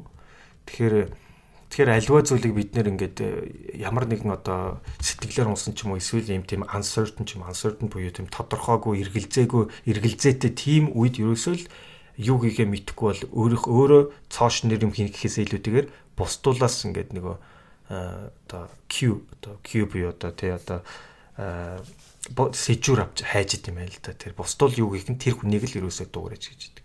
Тэгэхээр эндээс бид нэр суралцах хэрэгтэй юм юу гэхээр яг тийм одоо юу хийхээ мэдэхгүй эргэлзээтэй тийм үед тийм үү бусдуулыг харахаасаа гадна бусдуулыг шууд дуурайхаасаа гадна яг энэ талаар аягуулсан өөртөө бодох юм байна л да. Бодох хэрэгтэй байна л да. Тэгэхээр ерөөсөө бусдуулыг шууд дуурайдаг дээр бол хизээч итгэж болохгүй юм байна. Хизээч ерөөсөө итгэж болохгүй. Тэгэхээр яг тийм үед тохиолдох юм бол та бүхэн яг эн чин нэрээ тэр одоо яг ингээд ийм хандлага угаасаа байдгийн шиг хүн болмолоо. Тэгэхээр одоо энэ үедээ би яг юу хийх ёстой вэ гэж айгүй логикийн хувьд зөвөр бодож тийм оновчтой шийдвэрээ гаргахгүй бол тэр бусдуулыг хамаагүй дуурайгаад амиа хүртэл алддаг маш олон тохиолдлууд байдаг юм байна. Тэгэхээр энийг сэтгэл зүйн энэ талаас нь бол маш сайн зөв ойлгох хэрэгтэй юм байна. За дараагийн бүлэг болох 5 дахь бүлэг дээр liking буюу одоо таашаах, таалах, дотн байдал гэж орчуулах юм. Энийг бол ерөнхийдөө биднийг бол энийг хэлэх юм бол дотн тулгаач гэж тий өөрөө зохиолч маань бас хэлсэн байгаа л та friendly div гэж тий. Ягаад тэгэхээр ерөнхийдөө би хүмүүс илүү их тий найзынхаа гуйлтан ч гэсэн дотны хүнийхээ гуйлтан эсвэл одоо хин нэгэнд таалагддаг хүн ч юм уу мэддэг хүнийхээ гуйлтанд ер нь их зөвшөөрөх магадaltaй байдаг. Тэгэхээр үүнээс болоод ерөөхдөө энэ маркетингийн компаниуд, одоо улс төрийн компаниуд одоо гих зүйлүүд нь болохоор бидний энэ зан аврыг бас нэлээд ашиглах тийм хандлагатай байдаг юм байна. За тэгээд тухайлбал энэ дээр ямар зөвлөдөд ер нь хүмүүс бид нар өөрсдөө дотн байдалтай санагддаг үе, таашаадаг үе гэхлээр ерөөхдөө хамгийн ихэнд нь болохоор гадаад үзэмж тий. Яг тэр гадаад үзэмж нь илүү таалагдах байдал байдаг. Тэгээд одоо монголчууд царайны сайхнаар цай сүлэхгүй гэдэг штэ тий. Зохиолчд бол царайны сайхнаар сайхан цай сүлнэ. Өстөө сайхан цай сүлээд ингээд хөлсөө чи гаргаад хайж гэнэ. Гэж хэлсэн байна лээ. Үнэн боддод дээр тэгдэг юм байна. Учир нь юм бол ерөөхдөө царайлаг те ерөөхдөө дунджаас царайлаг хүмүүс ах юм бол хүмүүс дунджаас царайлаг хүнийг ер нь царайлаг хүнийг хараад их хвчлэн тийм эерэг хандлагаас нь ажигладаг. Тэгээд эерэг болоод илүү ухаантай юм шиг харагддаг ч гэдэг юм уу те. Тийм хандлага нь угаасаа судалгаагаар батлагдсан юм байна. Тэгээд харин тийм байлээ. Харин мэдсэн. Тийм учиртай. Тэгээд эдгээр царайлаг хүмүүс ч гэсэн судалгаагаар харахад бол ер нь 12-оос 14%-аар илүү дунджаас илүү цалин авдаг гэх мэт шүү дээ. Тэгээд бүр нэг шүүх хурал дээр хүртэл царайлаг хүн нэг одоо гэмтэн болоо сууж явах юм бол нөгөө царамуудаас хүнээсээ илүү бага ял хүртдэг юм байна л да. Нөгөө нэг иргэдийн төлөөлөл орж ирээд нөгөө jury гэдэг штэ тий шийдвэр гаргадаг учраас нөгөө хүмүүс чинь царайнд татагддаг. Тэгээ мэдээж хин ч ихсэн өөрийгөө царайнд татагдаад энэ хүнийг гэмгүй болгох штэ гэж хөөсөө хэлхийг хүсдэггүй. Энэ биднэр байл даалд ухамсарт болж байгаа зүйл байдаг. За тэгээ түүнээс гадна ерөнхийдөө улс төрчдийн хувьд ч ихсэн нөгөө сонгуульд өрсөлдөж байгаа хүмүүс царайлаг байх юм бол царайлаг хүн байх юм бол нөгөө царамуудаас хүнээс илүү 2 дахин илүү санал авд юм байна. 2 дахин илүү те. Тий. Өөр 2.5 дахин илүү юм. Тий. Үнэн. Наад чинь улс болгонд хаасаагүй. Тий, хаасаагүй. Тэгээд ерөнхийлөгч ч юм уу парламентод сонгогдсон хүмүүс гарах мэл ерөнхийдөө царайлаг хүмүүс их байдаг. Тэгээ мэдээж одоо сонгогчдод ч гэсэн өөрсдөө бид царайнаас нь болоод сонгосон гэж хинч хэлдэггүй боловч цаандаал тохомсорт нь бас тийм зүйлүүд юм байна. Багш нар хүртэл царайлаг хүүхдийг илүү ухаантай юм шиг ч юм уу сайн хөөхөд сурагч гэж харах тийм магадaltaй байд юм байна. Зя тэгээд царайны сайхнаар сайхан сайн эсгэлжлээ гэл. Тэгээд түүнээс гадна бас хин дэлээ бид нэр татагдах одоо тий дотн найз болох хандлагатай байдаг гэхээр адилхан одоо бэкграундтай ч юм өөртөө төстэй хүмүүст бас татагдах магадaltaй байдаг юм байна. Зя тэгээд бас одоо хин нэгэн таны магтаалын үг ч юм уу сайшаалын үг хэлэх юм бол түүнд бас татагдах магадaltaй байд юм байна. Тухайлбал одоо гээд Америкт одоо ялангуяа машин худалдаж явахдаа машины дилер дээр очдог шүү дээ тий. Тэгээд нэг машины дилертэй нэг 20-30 минут ярьсны дараа нэг л сайхан хүн юм санагдал. За энэ залуугаас очиж айгүй дажгүй залуу байна гэд ингээд шийдвэр гаргаж явах юм бол та аль хэдийн нөгөө нэг дотн санагдах тэр байдалд нь татагдаад орцсон байх юм магадaltaй юм шүү гэдгийг ингэж хэлсэн байгаа. За тэгээд түүнээс гадна бас нэг сонирхолтой жишээ нь болохоор энэ маркетингийн одоо тийм сэтгэл зүйч тийм мэргэжилтнүүд болохоор юм бүү шаардлагатай нөхцөл байдлыг хиймлэр бий болгоод тэгээд түүнтэй уялдаа холбоотой зүйлийг гээд хүмүүст сэтгэл санааны хувьд нөлөөлдөг юм байна л да. Тэр нь юу хэлээд байна гэх юм бол тухайлбал одоо хоол идчих та хүн илүү таашаал авдаг шүү дээ. Тэр сайхан ингэж биеийн тайвшраад гоё болдог. Тийм учраас нөгөө нэг fundraising ивентүүд болохоор ер нь ланчны үеэр ч гэдэм үү хоол ундны үеэр гэж болдог. Тэгээд намын одоо чухал мэдээллүүд ч гэсэн одоо гихч мөн эсвэл чухал мэдээллүүдийг тайлбарлахтай компаниуд ихэвчлэн хүмүүсээ оройн хоолны үеэр цуглуулбал хоол унд ирснийхэн дараа эсвэл хоол идж явах үед нь юм уу эсвэл идээд дуусныхаа дараа дөнгөж дуусч явах үед нь нөгөө хамгийн чухал мэдээлэлээ тайлбарладаг ч гэдэг юм уу. Их хэмжлэн хийж байгаа зүйлээ одоо хоол идэх гэдэг сайхан дэм сэтгэлийг төрүүлчихэд нөгөө чухал зүйлийг яг жинхэнэ зүйлээ хийд юм л да. Тэгэхээр нөгөө хүмүүс ч илүү их тим гэж хэлэх магадaltaй эсвэл эргээр нөгөө мэдээллийг хүлээж авах магадaltaй байдгийн байна. Зя тэгээд бас нөгөө нэг энд бас одоо монголчууд бас хэлдэг найзаар нь хүнийг дөгнөж болно гэж тий. Тэгэхээр бас тэр зүйл нь бас энэ чинь орж ирж байгаа юм л да. Тэгэхээр бас судалгаанаас харагдахад бол хинтээ хамт явж байгаагаас нь нөгөө хүнийг бас бусад хүмүүс дөгнөх магадaltaй байд юм байна. Учир нь гэх юм бол яг л нөгөө нэг энэ хүн нөхцөл байдлыг нь бүрдүүлээд өгч байгаа гэсэн. Тэгэхээр энэ нөхцөл байдалтай холбоотой хүн бол бас л иймэрхүү байна гэдэг юм дүгнэлтийг бас хийж өгч болдго юм байна. Зя тэгэхээр эдгээр зүйлээс хэрхэн ингэж одоо мултрах вэ гэж тий нөгөө мэддэггүй байх үед нь ингээд гараад иржүүл яах юм бэ гэж. Тэгэхээр гол нь энэ нөгөө нэг дотн байдал нь болохоор яг тухайн үед нь ингээд үгүй гэж хэлэх бас нэлээд хэцүү байдгийм байна. Учир нь юм бол маш олон жижиг сажиг зүйл өдөр тутам тохиолдоод түүнийг дотн байдлаар хараад тэр нь таалагдаад ингээд бид нэр хөвчлэн шийдвэр гаргадаг. Тийм болохоор шууд бас хэцүү. Тэгээд харин нэг зүйл бодох шигтэй зүйл нь болохоор одоо жужитсу гэж бид нар мэднэ те нөгөө нэг спорт байдаг шүү дээ. Хоёр хүн гэж хоорондоо тулгалддаг. Гэхдээ нөгөө хүн болохоор нөгөө хүнийхэн өөрөөсөө хүч гаргах биш нөгөө талаас ирж байгаа хүчийг ашиглаад буцаагаад явуулах гэдэг тэр зүйл хэрэгэлдэг. Тэгэхээр тэр аргыг энэ чи явс хэрэгжилж болох юм аа гэж хэлж байгаа юм л да. Тэгээд тэрний үгээр та хэрвээ тухайн хүнд ч юм уу тухайн нөхцөл байдалд гигвэнт ингээд богино хугацаанд илүү их таалагдаад ирэх юм бол тэр таалагдж байгаа сэтгэлээ илүү ингээд байлгаад тий. Тэгэхээр улам их болоод ирэх юм бол тэр чинь харин буцаагаад таны нөгөө нэг энэ талаас сэтгэл зүйн талаас харах юм бол би энд нөгөө нэг таалагдах гэдэг зүйлэнд нь одоо ховстуулаад байгаа юм шүү гэдэг зүйлийг бас мэдээж болох боломжтой болж байгаа юм л да. Тэгэхээр хийж байгаа зүйлээ тэр таалагдах гэдэг зүйлээс тусдан тавиад таалагдах гэдэг сэтгэлийнхаа хөдөлгөлийг тусдан тавиад яг гаргаж байгаа шийдвэр болон хийж байгаа ажил дээрээ төвлөрөөд ингээ шийдвэр гаргах шаардлагатай маа. Тэгэхээр тийм бол нөгөө нэг таалагдах гэдэг энэ хүү дотн байдал гэдэгт нь ховстуулахгүйгээр тэр зүйлд нь орохгүйгээр нөлөөлөл үзүүлэгдэхгүйгээр шийдвэр гаргах боломжтой маа гэдгийг хинжээ зөвлөсөн байгаа. За тэгээ дараагийнхаа бүлэг рүү бүгд орцгоё. Тэгэхээр дараагийн бүлэг маань authority гэж ирж байгаа одоо нэрс одоо нэрсүр тий эрх мэдэлт. Тэгэхээр альва бидний одоо натурал хандлага те одоо эрх мэдэлтэй нэр сүртэй ч юм уу эсвэл том хүмүүс те дуулууртай байх тэр хүний үгийг нь шууд авах гэсэн нэг тийм бидний соёлд хүртэл байдаг да те. Тэгэхээр тэр талаар энэ бүлэг маань ерөөхдөө дэлгэрэнгүй ярьж байгаа. Тэгэхээр энэ дэр нэг хамгийн сонирхолтой энэ магадгүй номны ер нь сэтгэл зүйн шинжилгээ ухаанд гарсан хамгийн сонирхолтой нэг одоо experiment буюу туршилт байдаг. Тэрийг болохоор Stanford их сургуулийн профессор Stanley Milgram 1974 онд хийсэн байдаг юм байна л да. Тэгэхээр тэр нь ерөөсөө ингэсэн байна.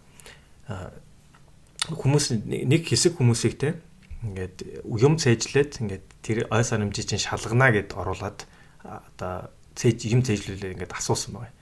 Тэгж яхад нөгөө хэрвээ та ингээд нөгөө талд нь тийм үү нэг тэр нь болохоор сурагч нөгөө талд нь болохоор одоо багш ч юм уу те нөгөө хүмүүс нь болохоор те шалгагч юм уу да тэр хүний зөв буруу хэлж байгааг нь шалгана хэрвээ тэр хүн буруу хэлэх юм бол тэр хүнийг шийтгэж ингээд одоо жоохон тогоор цохиулна те хэрвээ тэр хүн ингээд буруу хэлэх тусам хамгийн гол нь 15 вольтоор ингээд дээшлүүлээд яваад байгаа. Одоо шийтгэл нь одоо улам хүндрээ яваад байна гэсэн үг. За тэгээд тэр хүмүүсийг ингээд энэ ч одоо бүгдээрээ сайн дураар орж байгаа хүмүүс шүү дээ. За тэгээд хэр хол явахыг бүгдийг нэг шалгасан байгаа юм л да. Тэгтэл хажууд нь хамгийн гол нь тэр нөгөө вольтер цохиулж байгаа шийтгэж байгаа хүний хажууд нь ингээд одоо босс маягийн хүн ингээд цагаан халаатаа зогсцсон. Та одоо шийтгэх ёстой гэд ингээд одоо зарлиг буулгаа зогсож байгаа юм л да тий. Гэхдээ тэр хүний зарлагийг зарлагч хийж дээ тэр хүнийг заавал босс гэж хүлээж авах албачгүй ер нь бол байсан. Гэтэл яасан бэ гэсэн чинь хүмүүс өнөөдөр өөртөө ч итгэхгүй тийм шийдвэрүүдийг гаргасан байна л да. Юу гэхээр нийт хүмүүсийн 2-ны 3 нь одоо тэр алдаа хэлсэн хүмүүст тийм үү тэр вольтын хэмжээ бүр 400 вольт хүртэл нь ингэж шийтгсэн байгаа юм л да. Хамгийн гол нь хамгийн аюултай нь болохоор тэр вольтыг өндөрсөж байгаа хүнд тийм үү тухайн хүн тэр шийтгүүлж байгаа хүн харагдахгүй ч гэсэн тэр хүний дуу хоолой бүгд сонсогдож байгаа. Яана би өглөө те одоо миний зүрх хаалаа амар хөвдөж чинь гэж тэр хүн уйлаад орилоод гуйгаад тэгж байгааг нь сонсож байгаа мөртлөө та одоо шийтгэх ёстой гэж хажуудлын босс хэлэнгууд бүгдэнд нь үгэнд нь ороод тэр хүнийг одоо 400 вольтанд хүртэл цохиулаад тэгээд одоо туршилтаа дуусгаж байгаа юм л да. Туршилтынхаа тэгэхээр эцэс хүртэл явсан гэсэн үг. Тэр хүмүүс өөрсдөө те би хиймээргүй байна гэсэн ч гэсэн тэр хүний үгэнд нь те тэр боссын хажууд босс гэж зогсож байгаа хүний үгэнд нь бол тухайн нөгөө хүн хүчээсэн ч хамаагүй ингээд үгэнд нь ороод яваад байгаа юм л да. Тэгэхээр энэ ерөөсө туршилтын хариу нь юу гэхээр ерөөсө айгүй тийм буруу үйлдэл хийлгэж байгаа ч гэсэн тэг хүн баг хүн шахуу алж байгаа ч гэсэн тэр obedience буюу те тэр боссын үгэнд тэр эрх дарахтай хүний үгэнд нь те дуулууртай ханддаг тэр хүний чанар бол ингээд яалтчгүй байгаа юм л да. Тэгэхээр энэ хүн бүх одоо соёлд тийм одоо бид нэр ингээд том болж явах ч гэсэн аав ээж нар тэ том хүний үгэнд орж ээж аваахаа үгэнд дуулууртай ор гэлт сургадаг байсан тийм үү. Тэгэхээр энэ маань ингээд явсаар байгаад яг үүндээ бол яг ингээд туршилтаар аваад үзэх ч гэсэн ингээд хүн болгонд ингээд байж идэг. Хүмүүс шууд ингээд эрх мэдэлтэй хүний хэлсэн үгэнд нь ингээд дуулууртай амархан орчдөг те.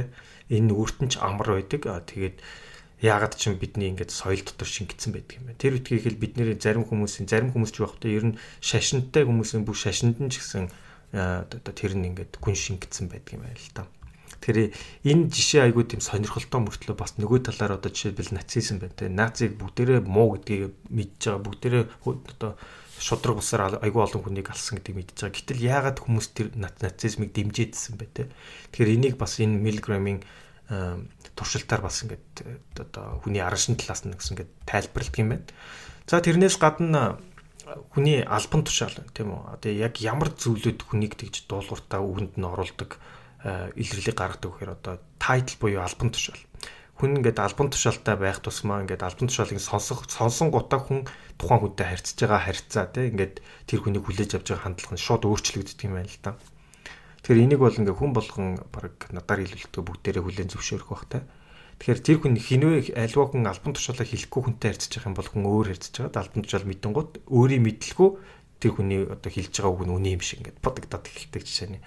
За тэрнээс гадна альва тэр одоо хүний ч юм уу энэ зүйлийн одоо size буюу хэмжээ өндөр нь том хүн тэгээд өндөр хүн ингээд биетэй хүн одоо тэр хүний одоо хэлж байгаа юм ч юм уу те ингээд зөв юм шиг ч юм уу эсвэл одоо яг тэгэхээр тэр хүний хэмжээнд хүний тэр эрх мэдэл ч юм уу тэр нэр сүрийг ингээд илэрхийлээд байдаг юм байна л та хүн. Тэгэхээр амьтны нийгэмдэр ч гэсэн ингээд амьтны одоо ялангуяа амьтад хоорондоо одоо эмгчнээ булааж задлахдаа ноцолдохдоо ч юм уу те яг нэг хэмжээ хамгийн одоо статусыг илэрхийлж яадаг те. Тэгэхээр энэ ч гэсэн бидний одоо сэтгэл зүйд бол ингээд бас гүн шингэцэн байдаг юм байна. Тэгээ дээрэс нь мэдээж одоо бид нар өөрсдөө их шүүмжилдэг. Гэхдээ энэ бол хүн одоо бүх соёлууд байж лээдэг. Хүний хувцаслалт байна те. Тэр хүн одоо үнтэй алтаар ч юм уу өөрийгөө бүрээд ч юм уу те. Үнтэй цайтай хувцас өмсөх тусам үнтэй машин ч юм уу үнтэй одоо юу гэдгийг гар утас ч юм уу тех тусмаа тэр хүний одоо статус нэгнтэй ингээд тэр нь ингээд дэвил гэж харагдуулж яадаг учраас бид нар өөрийн мэдлгүй те тэр хүнийг илүү чухал дуулууртаа байх талаас нь ингээд хандаад байдаг юм байна. Гэхдээ энийгээ бол ингээд бид нар өөрсдөө бүгдийг ботох хэрэгтэй. Энийг заавал тэрийг тэгж хүлээж авах албагүй. Хамгийн гол нь тэр нь одоо далд ухамсараар ч юм уу тэгээ өөрсдийн тэр суулгацсан ойлголтоор болохоор тэр зүйлүүдийг илүү эрх мэдэлтэй те тэдний үг зөв ч юм уу тэдний үгийг дагах ёстой ч юм уу те итгэх ёстой ч юм уу тэр талаасаа ингээд шууд автоматар бодоод байдаг. Тэгэхээр энийгээ бол бид нар ийм зүйлэнд амархан хуурдагддаг шүү гэж хамгийн гол нь өөртөө одоо ойлгосныхоо дараа тэрийг бүгдийг асууж явах хэрэгтэй юм л да. Жишээлбэл ингээд тэр хүн тийм хүнтэй ярьж байхдаа ч юм уу те энэ хүн үнэхээр эксперт яг хэлж байгаа юм уу яг бодит үнэн байх магадлал нь одоо хэрвээ ч гэдэг юм уу эсвэл яг тийм одоо тэр төлөлийн туршлагатай хүн мөн үү гэж байнга асууж явах хэрэгтэй. Тэгэхгүй бол яг тэрнээсээ болоод ингээд буруу шийдвэрүүд гараад идэг. Хичнээн гоё хувцас өмсөн ч гэсэн тэр хүн ухаантай гэсэн үг биш шүү дээ. Тэр хүн илүү гэсэн үг ерөөсөө биш. Хамгийн гол нь тэр нь таныг одоо амархан одоо хуурч дөнгөх учраас те тэнд ингээд хуурагдахгүй тулд те энэ одоо дүрмийг сайн бодож байгаад энэ дүрмийг гэж мартахгүйгээр өөртөө тийм одоо бодит логик асуултуудыг тавиад хариултыг нь өөрөө гаргаж ирээд тэр хүнд итгэхгүйгээр шийдэж чадах юм бол тэр өөрийгөө те энд одоо өөрийгөө хамгаалах зөв шийдвэр гаргах хүмүүсийг одоо даган дуурайхгүй те одоо хүн болгоныг эрх мэдэлтэй гэж харахгүй бас нэг зөв үнцгэн байх юм байна гэдгийг тайлбарласан байна. За тэгээд дараагийнхаа бүлэг рүүгээ орцгоё үүдээ. За тэгээд дараагийн бүлэг хамгийн сүүлийн бүлэг дээр болохоор scarcity буюу ховор хомос байдлын тухай энэ дүрмийг тайлбарласан байгаа юм л да. Тэгэхээр энэ хүү дүрм нь болохоор ерөнхийдөө юу вэ гэхээр бидэнд одоо тий илүү одоо тэр зүйл нь ховор санагдах ч юм уу дуусч байгаа ч гэдэг юм уу цөөхөн тоотой санагдах юм бол улам их ингэж тэрхүү зүйлийг ингэж хүсэх тэр хэмжээний их сэтгэл юм байна л да. Тэгэхээр одоо жишээлбэл бид нэр зургатаар ингээд маш ингээд их сонсдог шүү дээ тий. Зөвхөн цөөн тоонтой ирлээ. Зөвхөн цөөн тооны хүмүүсийг аавна тий. Зөвхөн энэхүү үед одоо зарагдаж юм ч гэдэг юм тий. Зөвхөн 7 хоногийн хямдрал байлаа ч гэдэг юм уу тий. Гэх мэтчлэн одоо зөвхөн ингэж тухайн одоо үед л байгаа зүйлийг ингэж хүмүүс илүү хүсдэг болгодог. Тэгээ зохиолч маань болохоор өөр дээрээ бас нэг юм жишээ байсан юм байна л да. Тухайн үед нөө сэтгэл нийгмийн сэтгэл зүйн ухааныг бас нэг судалж эхлэегүй байх үедээ залуу байх үедээ нэг гарч ирсэн нь болохоор хотод нь болохоор хотод нь Мормон сүмийн сүм байдаг байсан юм байна. Тэгээ Мормон сүмд Мормон биш хүмүүс бол орохыг хориглдог. Тэгээ тэгсэн чинь Мормон сүмийнхэн нэг сүмээ ингэж шинээр засаад янзлаад тэгээд зургатаар зарлахтаа Мормон биш хүмүүс байсан ч гэсэн энэ ердийн үед хэнийг ч оруулдаггүй. Тэгтээ шинээр зассан учраас 3 хоногийн турш тийм Мормон биш хүмүүсийг бас оруулъя гэж шийдлээ. Тийм болохоор та ингэж захиалга өгөөд орж болно гэсэн чи гихүн шууд л утсан аваад ингэж шууд захиалга өгөөл ингээд явахаар болсон юм байна. Тэгээд найзтай хэлсэн чи явах уу гэсэн чи нөгөө найз нь чи яагаад явах чаа гэсэн чи очи үзээл та гэсэн чи Мормон дуртай байсан юм. Наа чи энэ манай хотод ингээд биднийг аль баг байсан цагаас л байсан чи хизээч сонирхоогүй архитектурт нь дуртай байж шашингийн сонирхдаггүй юу аага нэрхэндээ мэднэ. Яагаад явах гээд гэсэн чи 3 хоног л үзүүлэн чи штэ явъя л та гэдэг. Тэгээд юусэн юу болсон байсан бэ гэсэн чинь 3 хоног үзүүлнэ гэдэг одоо тий түүнээс хойш ямар боломжгүй гэдэг энэ хүү зүйлд нь татагдсан байсан юм байна. Тэгэхээр эдгээр зүйлийг ерөнхийдөө маркетинг яах юм бол маш их нэлээд хэрэгэлдэг. Энийн бол нэлээд татагдах магадлалтай байдаг юм байна. Тэгээд жишээ нь хэм бол бас одоо ингээд зүгээр ингээд электрон бараа дэлгүүрт явж байсан чинь нэг хүн ингээд ухаалаг машин сонирхож байгааг нь хараад ирээл танд ямар нэг юм туслах уу гэсэн чинь би энэ угаалгын машин сонирхож байна яа гэсэн чинь нөгөө хүн уучлаарай манайхан чинь хамгийн сүүлийнх нь яг таны өмнө 5 минутын өмнө зарагдсан гэд. Өө яана би амар авмаар исэн гэд. Гигвэнд зарагдсан дууссан гэдгийг сонсонгуудаа хүн чиний өмнө ирээд авсан гэдэг чинь сонсонгууд яг энийг авах байсан байж тээ. Ийм гоё юмыг алдчихлаа гэд. Улам нөгөө нэг алдсан сэтгэл нь улам их болоод байхгүй гэдэг нь хүмүүсээс өмнө урьдчилуулсан гэдэг сэтгэл нь их болдог. Тэгээ тэр үед юу гэж хэлдэг вэ гэхээр нөгөө зарж байгаа. За би шалгаад ирээ. Та яг авах гэх юм бол би шалгачихсан. За авъя гэх. Тэгээ мэдээж очихоор нөгөөх нь байж байгаа. Гэх мэдчихлээ. Тэгэл яг очиод яваад байна та ганцхан үлдсэн байна та авах юм уу? Гэх юм шиг. Тэгэл дараагийн үед дахиад юм манайх дууссан. Гэтэ би шалгаад ирээ гэж. Тэнгүүд өөрт нь ингээд хамгийн сүүлдээсэн хамгийн сүүлийн юмыг би авчлаа гэдэг азтай сэтгэл төрөд авахгүй байсан анханасаа бүр авах сонирхолгүй байсан боловч ингээд авмаар байгаа сэтгэл төрд юм байна л да. За тэгээд энэ бас нэг сонирхолтой жишээ нь энэ хүү одоо ховор хамаас байдалтай гэдэг нөгөө талаас нь харах юм бол юу вэ гэхээр бид нарт ямар нэгэн сонголт хийх зүйл боломж байна гэдэг маань болохоор биднэрт эрх чөлөө байна гэсэн үг. Тэгээд сонголтын эрх чөлөө гэдэг талаас нь харах юм бол жоохон хүүхдүүд ч гэсэн хэрэг хүүхдтэй ээж аав нар охин бол мэдж байгаа 2 наснаас авахгүй л ер нь хүүхэд нэлээ хэцүү болж эхэлдэг юм байна л да. Энэ хамгийн хэцүү нас гэж бас яригддаг. Тэр юу болдог вэ гэхээр 2 наснаас эхлээд хүүхдүүд ямиг сонгож эхэлдэг юм байна. Тэгэл ингээл нэг юм өгөхөөр тэрийг аавна гэл бүгдийг нь авах гал ингээл. Тэр нь ерөөдөө төлөвшөж байгаа одоо өөрийгөө хувь хүн гэдгээ мэдэрч байгаа эхэлж байгаанаас тэгээд ээж аавынхын төлөөс харах юм бол маш хэцүү. Тэр нь болохоор мань хүн яах гэдэг нь хэлээр бүх сонголтыг өөртөө авмаар байгаа гэдэг зүйлээс эхэлдэг юм байна. Тэгэхээр юм сонголттой бай хамгийн сүүлчийнх нь болохгүй баймаар байна гэдэг энэ хүү бүх зүйлийг өөртөө байлгамаар байна гэдэг зүйл бол бидний бүр хар бага наснаас буюу 2 насаас эхэлдэг юм байна. За тэгээд бас нэг ээж аавт хэрэгтэй зүйлээ гэх юм бол ерөнхийдөө өсвөр насныхаа бас нэлээд бас харьцаад илүү төвхтэй болж эхэлдэг. Нөгөө талаас харах юм бол ээж аав нар өсвөр насныхаа ямар нэгэн байдлаар шахалт ингээд тусгай сонголтын одоо заалт өгөөд зааг өгөөд энийг хийж болно энийг хийж болохгүй ч гэдэг юм аа гих тусам өсвөр насны хүн болон тэрнээс нь ингэж гарахыг хүсдэг юм байна л да. Учир нь юм бол сонголтоо авмаар байдаг. Бүх зүйлийг ээж аваар ингэж шаардуулмааргүй байдаг гэдэг ийм зүйл бас толгор тийм ээ. Тэгээд жишээл одоо нэг найз залуутай бол тэрнтэйгээ бити яв гэл тэгэхээр би тэрэндээ заавал уулзна гэл. Бити яв гэлэхээр улам уулзмаар болоод тэгээд энэ Колорадо мужид 140 ийм хосууд дээр хийсэн юм туршилт байсан юм байна л да. Тэгээд ээж аав нь илүү их оролцоод бити уулз гэх тусам нөгөө хосуудын хайр нь улам их ундарсан юм байна. Тэгээд ээж аав нь за дураараа бол гэж хайсан чинь хайр нь дундраад салсан гэсэн судалгаас гарсан юм байна. Тэгэхээр ингээл хийж болохгүй одоо ямар нэгэн шалтгаантай гих тусам улам их хүсдэм юм байна л да.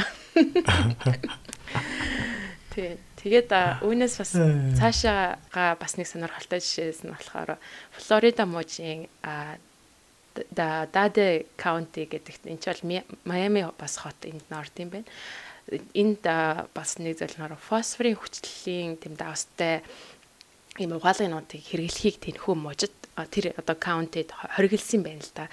Тэгсэн чинь гівэн тэрний дараа юу болсон бэ гэвэл хоригдсан чинь бусад мужаас те хууль басаар оруулж ирээл гэртээ нөөцлөөл те. Гівэн штэ. Бүр ингээд 10 хэдэн жилийн те угаалгын нунтагны нөөцтэй болсон хүмүүс гарааш марашаар дүүр оолно. Бүр машинаар зөө.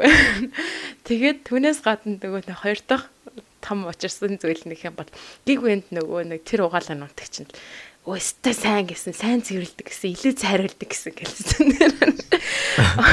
Өмнө нь зөв зүгээр хэрэгжилжсэн тий. Энэ хориг тавихаас өмнө зөв зүгээр адилхан хэрэгжилжсэн чил гівгэн л нөгөө нэг фосфорын хүчтэй энэ хүү юу тий. Угаалгын нунтаг нэр хүнд нөгсөл улам цайруулдаг гэсэн, сайн гэсэн, энэс илүү сайн нунтаг байхгүй байсан гэд эхэлсэн юм байна л да. Тэгэхээр нэгдүгээр харсан болохоор илүү ховор болох тусам хүн илүү хөсдөг. Тэгээ хоёрдугаарт ховор болох тусам хүн илүү энэ зүйл сайн байсан юм байна гэж ингэж хуурамчаар ингэж харж ихэд юм байна л да. Яг л сайн байсан болохоор ингэж хүмүүс аваад байсан юм. Гэж ингэж хиймлэр ингэж харж эхэлдэг. Тэгэхээр тэрхүү сэтгэл хөдлөлийг бас ийм нөлөө байдгийг бас бид нар бас мэдвэжтэй юм байна гэж. Тэгээ бас нэг сонирхолтой нэг жишээ байсан. Энэ мэдээллийн туршид бол цензур тавих те өөрөлдвөл censorship гэж яадаг шиг далдлах гэж. Тэгээ ямар нэгэн мэдээллийг далдлаад эхлэхээр хүмүүс илүү их тэр мэдээлэл үнэн байсан юм шиг байна гэж улам их ингэж сонирхол төрж эхэлдэг юм байна. Тэгэхээр ялангуяа мэдээллийн 900 дамнаар чи бид бүгд яваад ирэх юм бол ялангуяа тэгдэг. Тэгээд нөгөө талаас энийг улам их сонирхолтой улам их ингэж мэдмээ санагдав. Нөгөө талаас нь буруу талаас нь ашиглах юм бол хин нэгэн хүн хэрвээ улам publicity буюу хүн амьтанд тэм юм мэдэгдүүлэхийг хүсэх юмад жохон хөвлөжээ тэрийг бацаагаад авчих хэрэгтэй байна л та. Тэр хүмүүс хүтэр юу болоод тусаа гэж улам сонирхож эхэлт юм байна.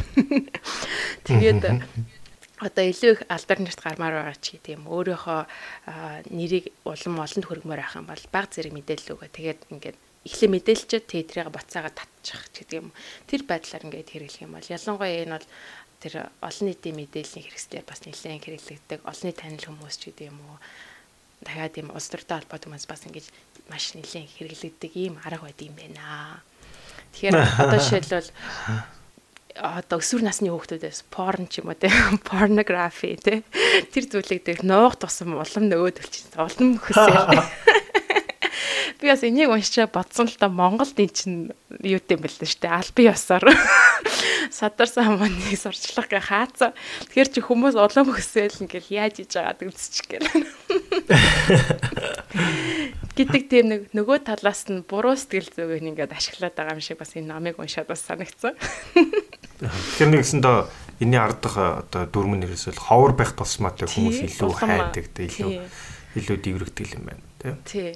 Тийм нэг сонирхолтой юм байсан. За тэгэхээр энэ одоо аргаас яаж салах вэ гэж хэрвээ та ховор гэд тэр зүйлд нэгээд ороод байгаа юм шиг санагдах юм бол тэрийг ерөнхийдөө бодох хэрэгтэй юм л да. Хэрвээ нөгөө нэг энэ сэтгэл чинь ингээд улам ингээл хөдлөл ингээд хүсэж байх юм бол та энэ хүү зүйлийг авмаар байгаа тэг хэрэгтэй болоод авмаар байгаа мó эсвэл зүгээр л авмаар болохоор авмаар байгаа мó гэдгийг бодох хэрэгтэй.